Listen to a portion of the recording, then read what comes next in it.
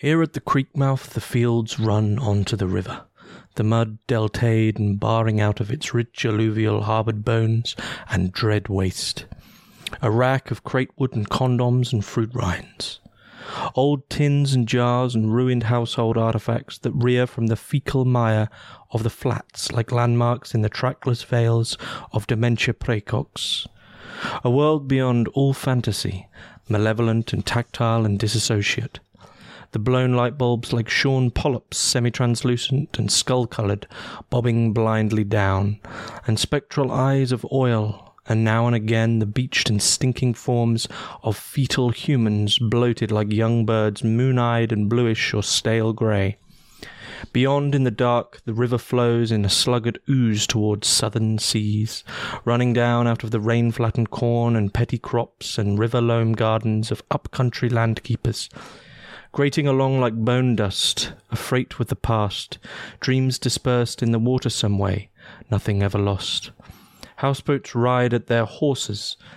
The neap mud along the shore lies ribbed and slick like the cavernous flitch of some beast hugely foundered, and beyond the country rolls away to the south and the mountains, where hunters and woodcutters once slept in their boots by the dying light of their thousand fires, and went on. Old Teutonic forebears with eyes incandescent by the visionary light of a massive rapacity. Wave on wave of the violent and the insane, their brains stoked with sporeless analogues of all that was, lean Aryans with their abrogate Semitic chapbook reenacting the dramas and parables therein, and mindless and pale with a longing that nothing save dark's total restitution would appease. We are come to a world within the world. In these alien reaches, these Morga sinks and interstitial wastes that the righteous see from carriage and car, another life dreams. Ill-shapen or black or deranged, fugitive of all order, strangers in every land. The night is quiet, like a camp before battle. The city beset by a thing unknown, and will it come from forest or sea? The Merengas have walled the pale. The gates are shut, but lo, the thing's inside, and can you guess his shape? Where he's kept, or what's the counter of his face? Is he a weaver, bloody shuttle shot through a time warp, a carder of souls from the world's nap? Or a hunter with hounds, or do bone horses draw his dead cart through the streets, and does he call his trade to each? Dear friend, he is not to be dwelt upon, for it is by just such wise that he's invited in. The opening there, part of the opening, to Cormac McCarthy's 1979 novel, Suttree, Suttree, Suttree, named after the protagonist, Cornelius Suttree, who throughout the novel we pretty much know only as Suttree. He's only ever referred to as Suttree. This is McCarthy's fourth novel, just before, a few years before he publishes Blood Meridian, which was my previous review, and I'll draw in Blood Meridian because I think actually these two books put side by side both biographically in terms of McCarthy's chronology, and their themes are actually closer than seems to me has been commented on. Suttree for me is McCarthy's novel which doesn't get anywhere near as much attention as it should, especially compared to, The Road, which I will at some point review. But this to me is his best. Now, I know I said in the last review that Blood Meridian, if I had to name my favourite book, Blood Meridian would be it. And so with that being my favourite book, and with that being considered the sort of canonical magnum opus of Cormac McCarthy, that is Blood Meridian, how can I say that this is his best? Well, I would just want to say that I think you can split the two in this sense that, okay, we can acknowledge that Blood Meridian is this masterpiece of Western literature, which is drawing on other masterpieces of Western literature as to sort of enter into a very sincere dialogue with the continuation of that canon, so to speak, and it's taking on, Leviathan-like themes, and so in that sense, it can be recognised as the magnum opus, as his masterwork. With that said, I still think Suttree is his best, and this seems to be an opinion which is held from a lot of people who are into McCarthy, that Suttree is still the unsung gem in a way. Once again, to do my very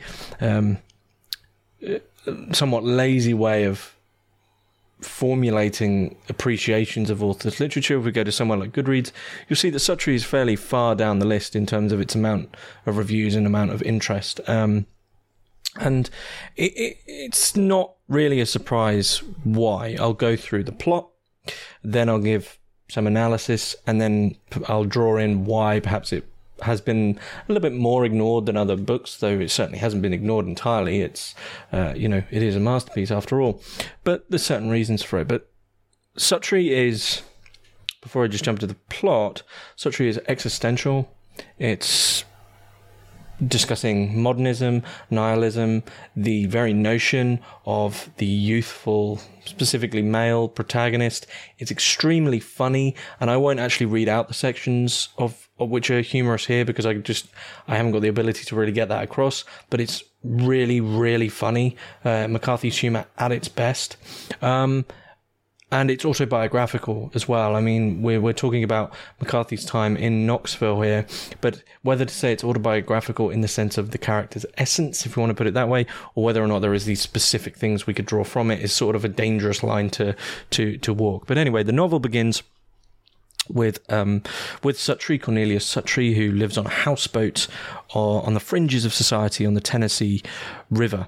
And it begins with him observing the police pull a suicide victim from the river. We find he's living alone in this houseboat once again, really on the fringes. This is really emphasized, these slums that he's living within, filled with, beggars, thieves, witches to a certain degree, down and outs, the downtrodden, the outcast. I mean, this is quite literally the like a purified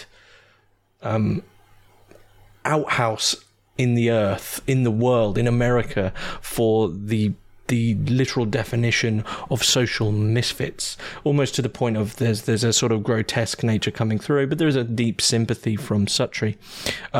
We understand that he's left a life of luxury. He's rejected his parents' influence. He's abandoned his wife and his son. He's renounced his Catholic faith. He's renounced his social status, and he's renounced career prospects to be a fisherman. But to say he's a fisherman isn't in any professional sense. It really appears throughout the novel, and he comes back to fishing catfish from the river time and time again as his sort of means for an income. But it really is a means. It mostly appears for an income which just allows him enough money to really bumble about and drink a lot and get into scrapes and just keep eating and living in his houseboat in a sort of positive, intense malaise at times. There is a massive amount of characters within this novel. And in a sense, for me, there's two main characters in a way.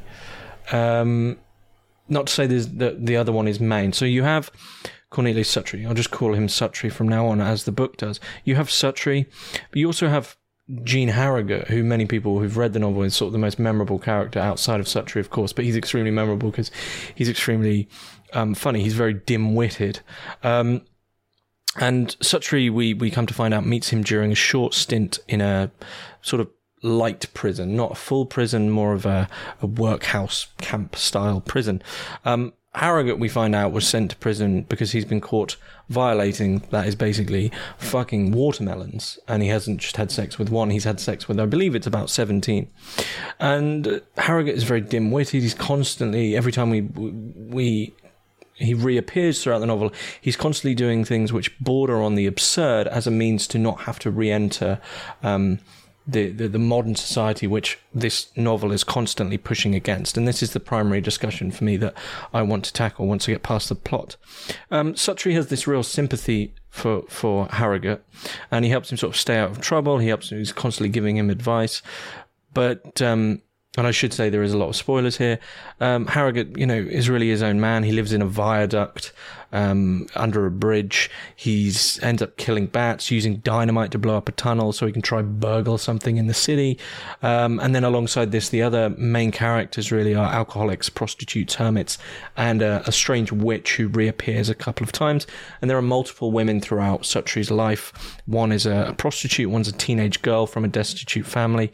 And then we have this in the background. You have this sort of acknowledgement of his previous wife and child, and at a certain point he ends up at the funeral of his child, and he watches it from afar, and then he buries the boy alone after everyone else leaves, and then nearing to the end, and I will explain why my explanation of this plot is so fragmented. Nearing the end, he falls ill with typhoid fever and has this extremely vivid and McCarthy-esque hallucination, which enters into discussions on meaning and nihilism, and the whole book, it's like a intensified, purified moment of the book. Are we going to see a redemption? Are we going to see a salvation? Are we going to see some huge moment of overcoming? We'll get to that. And eventually, Harrogate is also arrested and sent to jail, and Suttree eventually has an overcoming of his identity problem. Maybe I will get to this, and he leaves Knoxville. He leaves where he's been, seeking a new life. Now, why was that plot so fragmented in my own explanations of it, when really the absolute outline of the plot that I can give is that we have Suttree living on the fringes of society, entering into a consistent dialogue between what I've spoken about before as known as exit, the fringes of society, outside, the nature of outsiders, trying to not be drawn into, some might even go as far as to say the rat race, and what it is for a man who I believe is I estimate between about 28 and mid-30s, what it is for a young man to enter into that lifestyle and live in that lifestyle, and what does it mean in terms of identity, meaning, and grace, strangely. Now, the reason my explanation was so strange and sort of fragmented is because the book is fragmented. It's a series of loosely connected snippets, though it doesn't explicitly come across as this.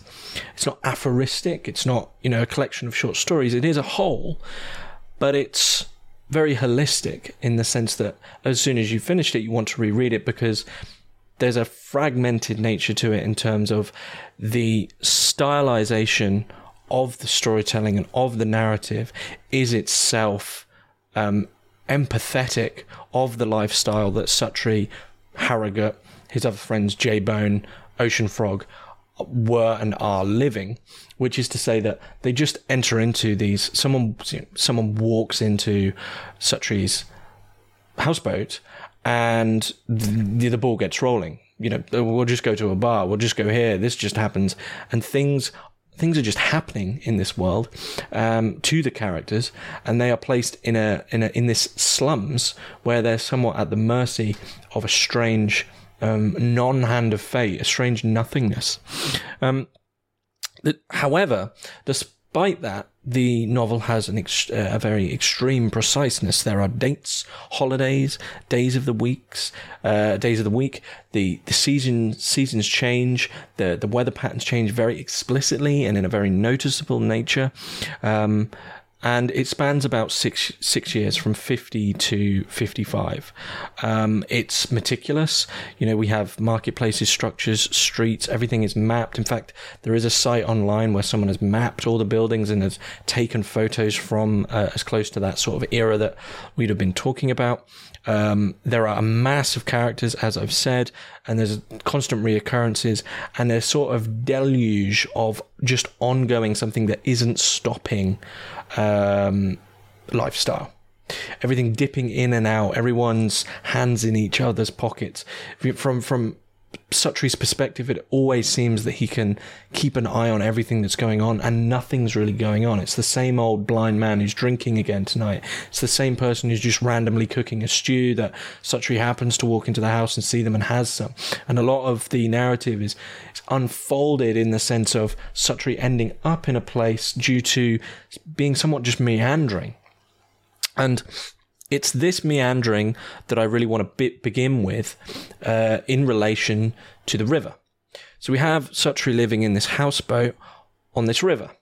Now, I want to draw in because, you begin with the river in that section that I read out. The novel begins with this beautiful, beautiful piece of about 3 pages. I think it's 3 pages of prose, focusing really on the geology, the details, the river, the location, the existential feeling. But the river, I believe, is an unsung character of this novel, because when we get round right to nearing the end of the novel, when Suttree goes through his typhoid-based hallucination, a priest comes to see him because he thinks he might be dying, because he's in a real bad way, and he says, do you want to confess? And it seems to be that the priest is asking because he thinks he might die, so it's a final confession. And Suttree says, well, I've done that. He's already done that within his hallucination. He's spoken to something there. But when the conversation goes on and begins to refer to God, Suttree states, and this is a quote, "He is not a thing, nothing ever stops moving." And so that, for me, is the one of the underlying notions of Suttree is Heraclitus. Not only, I mean, we really need to take Heraclitus' notion of one cannot step into the same river twice very seriously, because it wraps up all the discussions of the book into a neat bow for us in a way. You have identity. You have meaning. You have the inability of meaning, nihilism.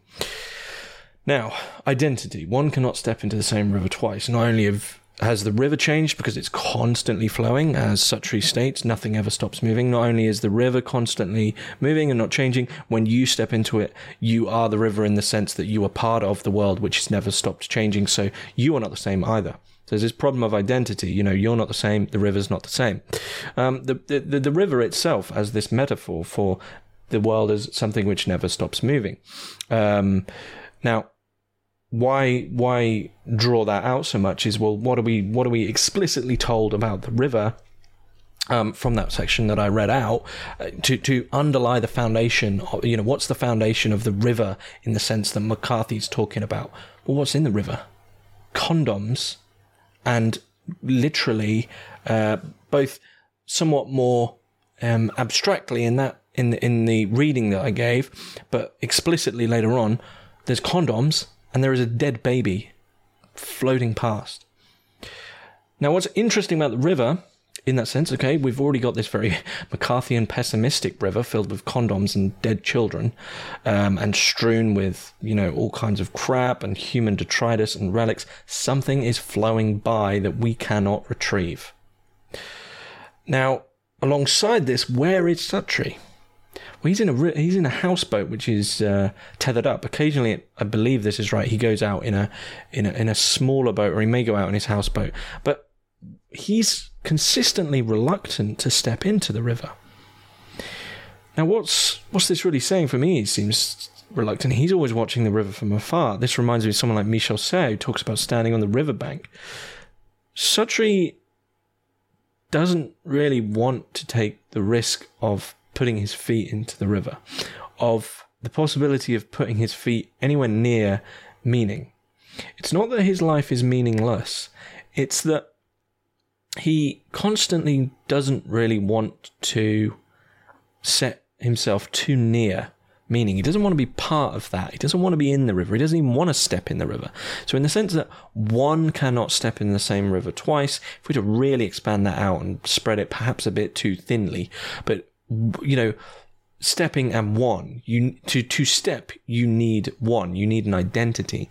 And it's in Suttree's reluctance to ever actually step and say, you know what, I'm stepping in here today, I'm doing this thing, that he's constantly struggling with his identity. You know, it's a novel about a young man's identity who really doesn't necessarily have one, because he's renounced anything that perhaps he saw as, you know, old hat, cliche, inauthentic. He wanted to go, you know, renounce Catholic faith, religion, social status, and career, like the three major cornerstones of what we could consider to be a structured modern life, have been renounced for this life in the fringes as a fisherman.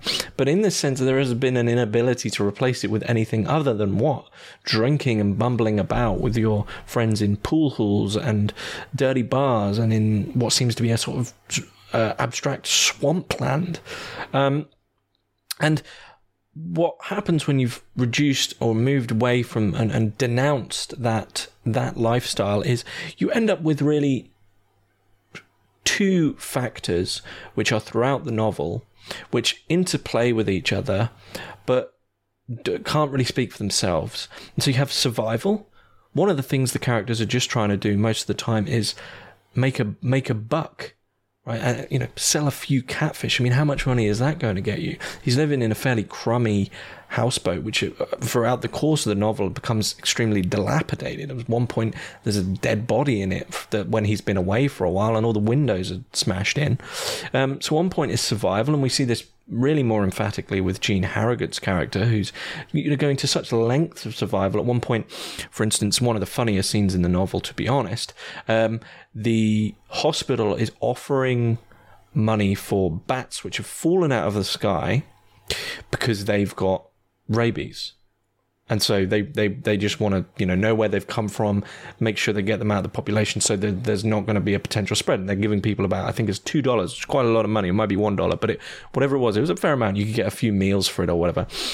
And Suttree sympathetically says to Harrogate, who's always struggling far more for money because he's a bit slow, he says to him, you know, you could go get a bit of money for that. So Harrogate takes it to the hospital. They give him $1, and he's sort of in disbelief that this is really a scheme that's going on.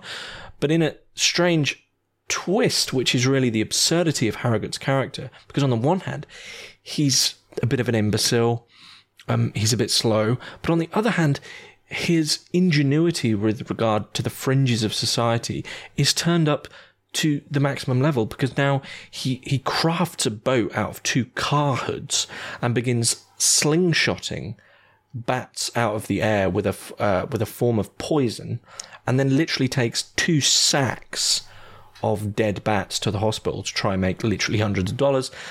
They sort of turn him away because it's clear what he's been doing, and then again later on he then tries to literally dynamite under the town to rob somewhere. The point being that the notion of survival in the fringes is turned up to such an extreme that it's almost unrecognizable, and it turns into a feat, an almost anti-heroic feat for its own sake.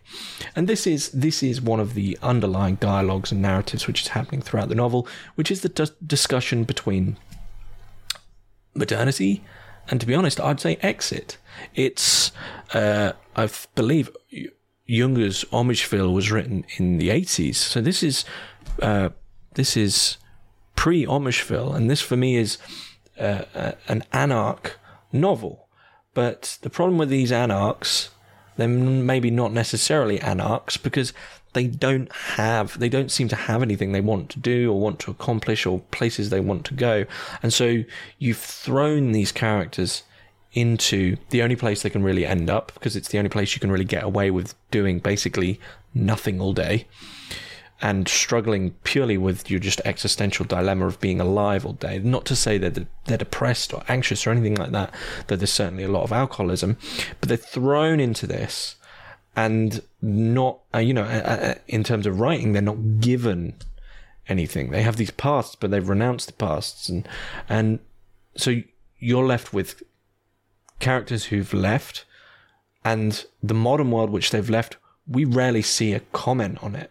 We don't meet people who have careers. When we meet priests, they're not the kind of priests we meet in McCarthy's other novels, who are sort of bastions of a faith which in a Nietzschean sense has long since died.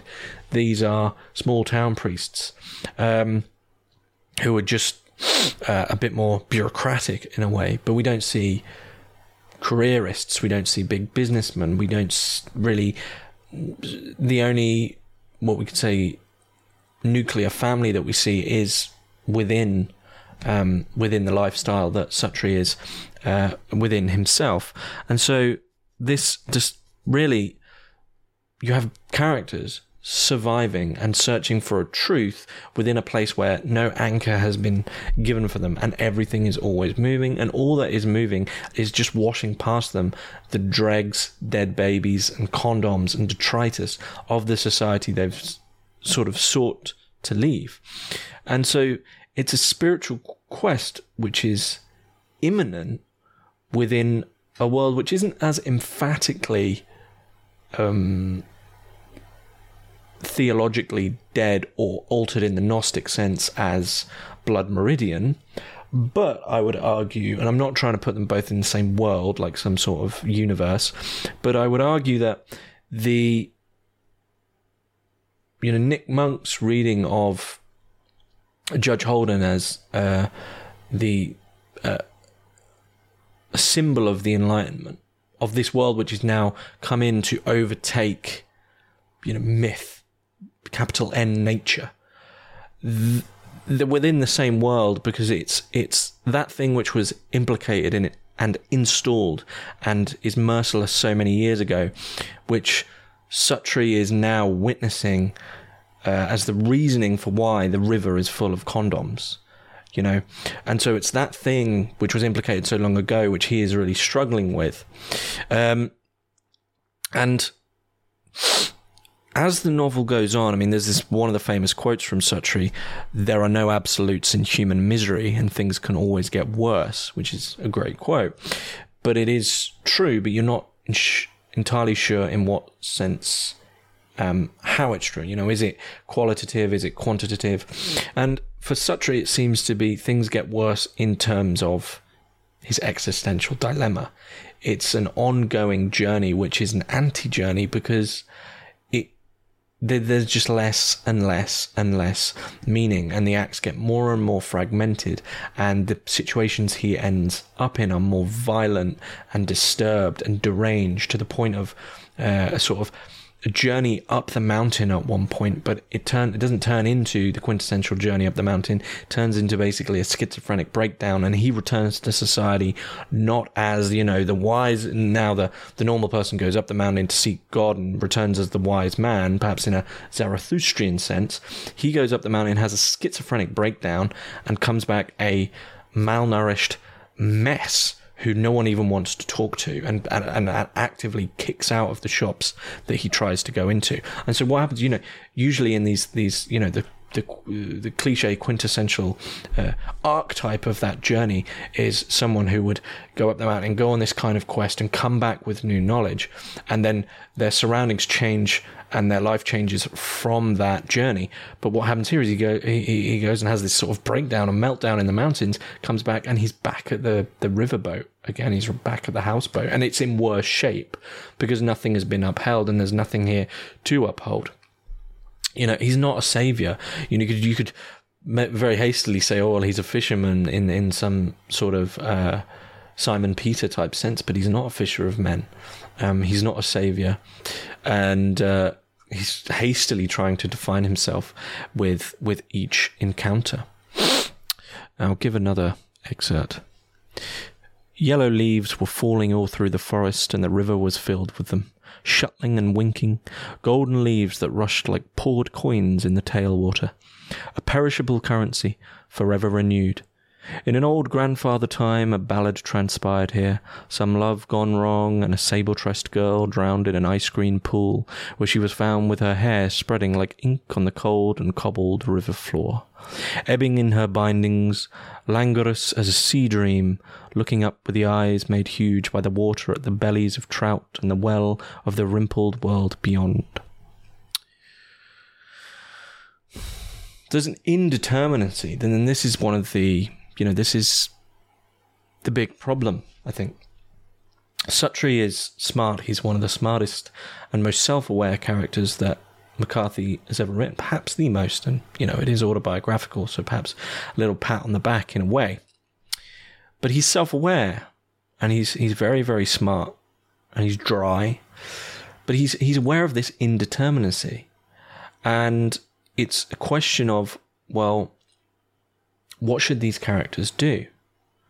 And it's the great question, in a way, of modern life, I think, for young men born after the boomer generation, is what do you do in a world where you see that the successes, dreams, hopes, desires of those that have come before you, and they have had the means to sculpt and structure these desires and the society which is the norm?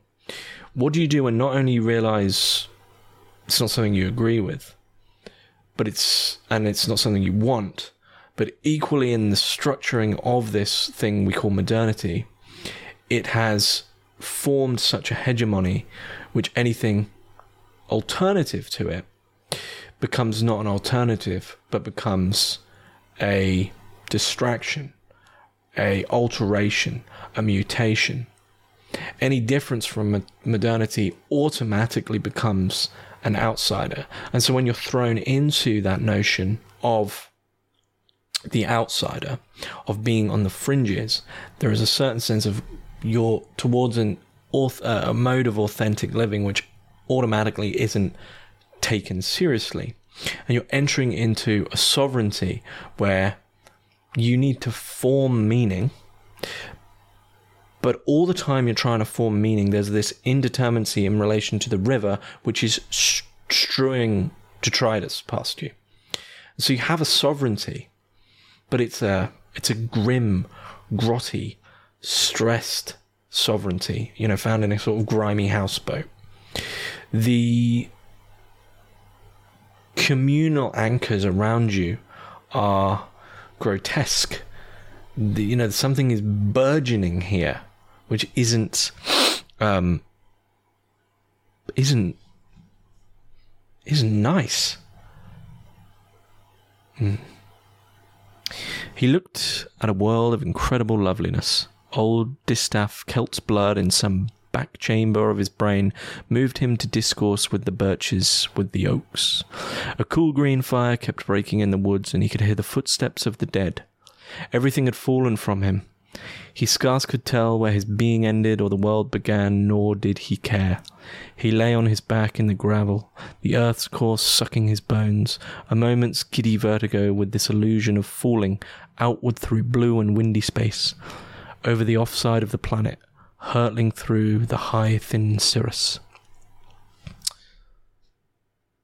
And this is the breakdown, the hallucination, the typhoid hallucination at the end. Now, the ending of the novel is usually read, it seems, as one of McCarthy's more optimistic endings. I disagree. I don't think it's optimistic. Now, what really happens at the end is you have this whole lifestyle that's slowly getting a bit worse. Nothing's really happening. Meaning can't be built. There's a refusal to enter into the river because the river is full of everything I've already said. So why would you want to enter into that river? The indeterminacy has been constantly ramping up. The fragmentation keeps splintering, and any ability to forge an identity is constantly thwarted by various mechanisms of the sort of Heraclitean malaise and malevolence of an unnamed, ever-moving god. And what happens at the end? Suttree packs up his stuff. His friends have gone their own way. Harrogate's in prison. J-Bone, who you could say is his other closest friend who helps him out a lot of the time. J-Bone mentions that he's finally got a 9-5 job, and he describes it as, I sit in the corner for 8 hours and watch all the others do the work. He's still in that mindset has sort of possessed him in the sense that he's never going to really be in that. And Suttree just gets out of Knoxville. He packs up his stuff, and he is picked up by a car which he doesn't hail. So McCarthy makes it very clear, very emphatic, that he doesn't hold up his arm to pick up the car. So he's sort of whisked away, possibly by grace. And in that sense, there's a hope there that something has just carried him away from this life. But the reason I don't necessarily see it as optimistic, perhaps I don't see it as pessimistic ending, is to go back to his great hallucination, his great sort of breakdown. So there's a couple of times he has a bit of a, what we could call a breakdown throughout the novel, Suttree that is. And the major one happening at the end where he catches typhoid is, well, within this hallucination, we are given, there's stereotypical McCarthyian glimpses of, this sort of abyss-like world filled with eyes and demons and conversations with nameless gods or God, etc. This McCarthyian trembling in the deep, which he finds ways to bring in, whether in dreams or in strange desert visions like in Blood Meridian, or just in the prose as a means to emphasize the mythic quality of the world. Now, the difference and the reason I would lean more towards a pessimistic ending here with respect to this being the anti-catharsis of Suttree as a character in terms of his leaving is that, well, when we're told that this happened because of typhoid, and it's rare for McCarthy, I believe, to say to a reader, this vision's in a dream, in a vision, in a mystical experience, and yet emphatically we are told that this once again cathartic internal working out of various existential knots, or working through something which might be bleak, might be not. We're told it is physiological, so we know it's a typhoid delirium. And so for me, this is pessimistic because I think it seems that Suttree exits his exit because of exhaustion, because there hasn't been meaning formed. His name changes time and time again. The identity is still, nothing's there. It's not a case of, perhaps it is just a case of growing up. But he leaves, he's whisked away by some perhaps unknown grace. Something just randomly picks him up. But where are we left? The slums still exist. The slums are an acknowledgement, and the houseboat was an acknowledgement that all that other thing we can't really enter into, and there's a reason that it was all denounced forthwith anyway. So what's that third option? Where is the next sovereignty found after the dialectic of modernity and exit, or modernity and outsider? Once that battle has been fought in all its indeterminacy and bleak Heraclitean washing, where are we going after that? And McCarthy here in 79 is forming a dialogue between modernity, which rarely only gets a word in silently with respect to it being the negation. We're constantly in the understanding of what we could be doing otherwise. We could be working at 9-5. We could have a family. We could have kids. We could be, in an institutional religion. These are all the things that have been denounced. So this is made as the silent negation from the very beginning. But if that's been denounced, and then the denouncement becomes denounced or renounced, then where do we go? And that's the question we're left with, I believe. And that's why, for me, we're left with a question that I'm not sure is strictly optimistic or pessimistic. But I don't necessarily think it's nihilistic. I don't think that. I think there are masses and masses of moments throughout this novel which make it very clear that McCarthy isn't specifically nihilistic in this novel. There's nihilistic characters, but the friends care about each other. A lot of the people in the slums really care about each other. They check in on each other. They might be haggard, miserable, beggars, thieves, alcoholics, etc., but they check in on each other. They look after each other. There's a sense of camaraderie on the riverbanks, of people who perhaps are a bit too scared to once again put their feet into the river, to step and to form this identity. And so This for me is like, it's almost like the quintessential McCarthy. Well, let me step back. McCarthy consistently does something where he will take a genre and not necessarily write the antithesis of it, but his novel within that new genre, take for instance, does the same thing with No Country for Old Men in terms of the sort of crime novel, and his westerns as well, Blood Meridian being the anti-western. This is the anti-idealistic young man novel, but equally not fully anti, in the same sense that Blood Meridian, is it fully anti-western? There's still some sympathies in here. There's still these sort of fond farewells, because the humour comes through as a fond farewell to those moments. But it's McCarthy's prose at its best, and I don't say that lightly. It's extremely funny, and it takes a long time to read. It's possibly his most difficult book. Many words which either one will definitely have to get a dictionary to look them up, or are literally made by McCarthy himself, and so you'll have to work them out. Often strewn together in very long sentences of, you'll need a dictionary for this one. But it's that, and then it's difficult in the fragmented sense, and you'll find yourself only really being able to read for the first half of the novel, I would emphasize. Once things begin to unspool and you begin to get the feel of the novel, it does move quicker, and there's an excitement behind it, like some sort of deranged action film in a way. But it's, you can think about these novels such as On the Road, the work of Hunter S. Thompson, this somewhat idealistic approach to critique. So from the criticisms of the rat race, of this idea of exit, of, a more modern Thoreauian exit, you often find in yourself the first form of idealized existence in, you could begin with the idealized form of suburban existence which they're exiting from, and then you enter into another form of idealized Thoreauian man in the woods, cabin in the woods, fringes of society existence. But we're not in either of these camps, and we're finding an identity. Both these camps have their own rivers, which are very murky in a way.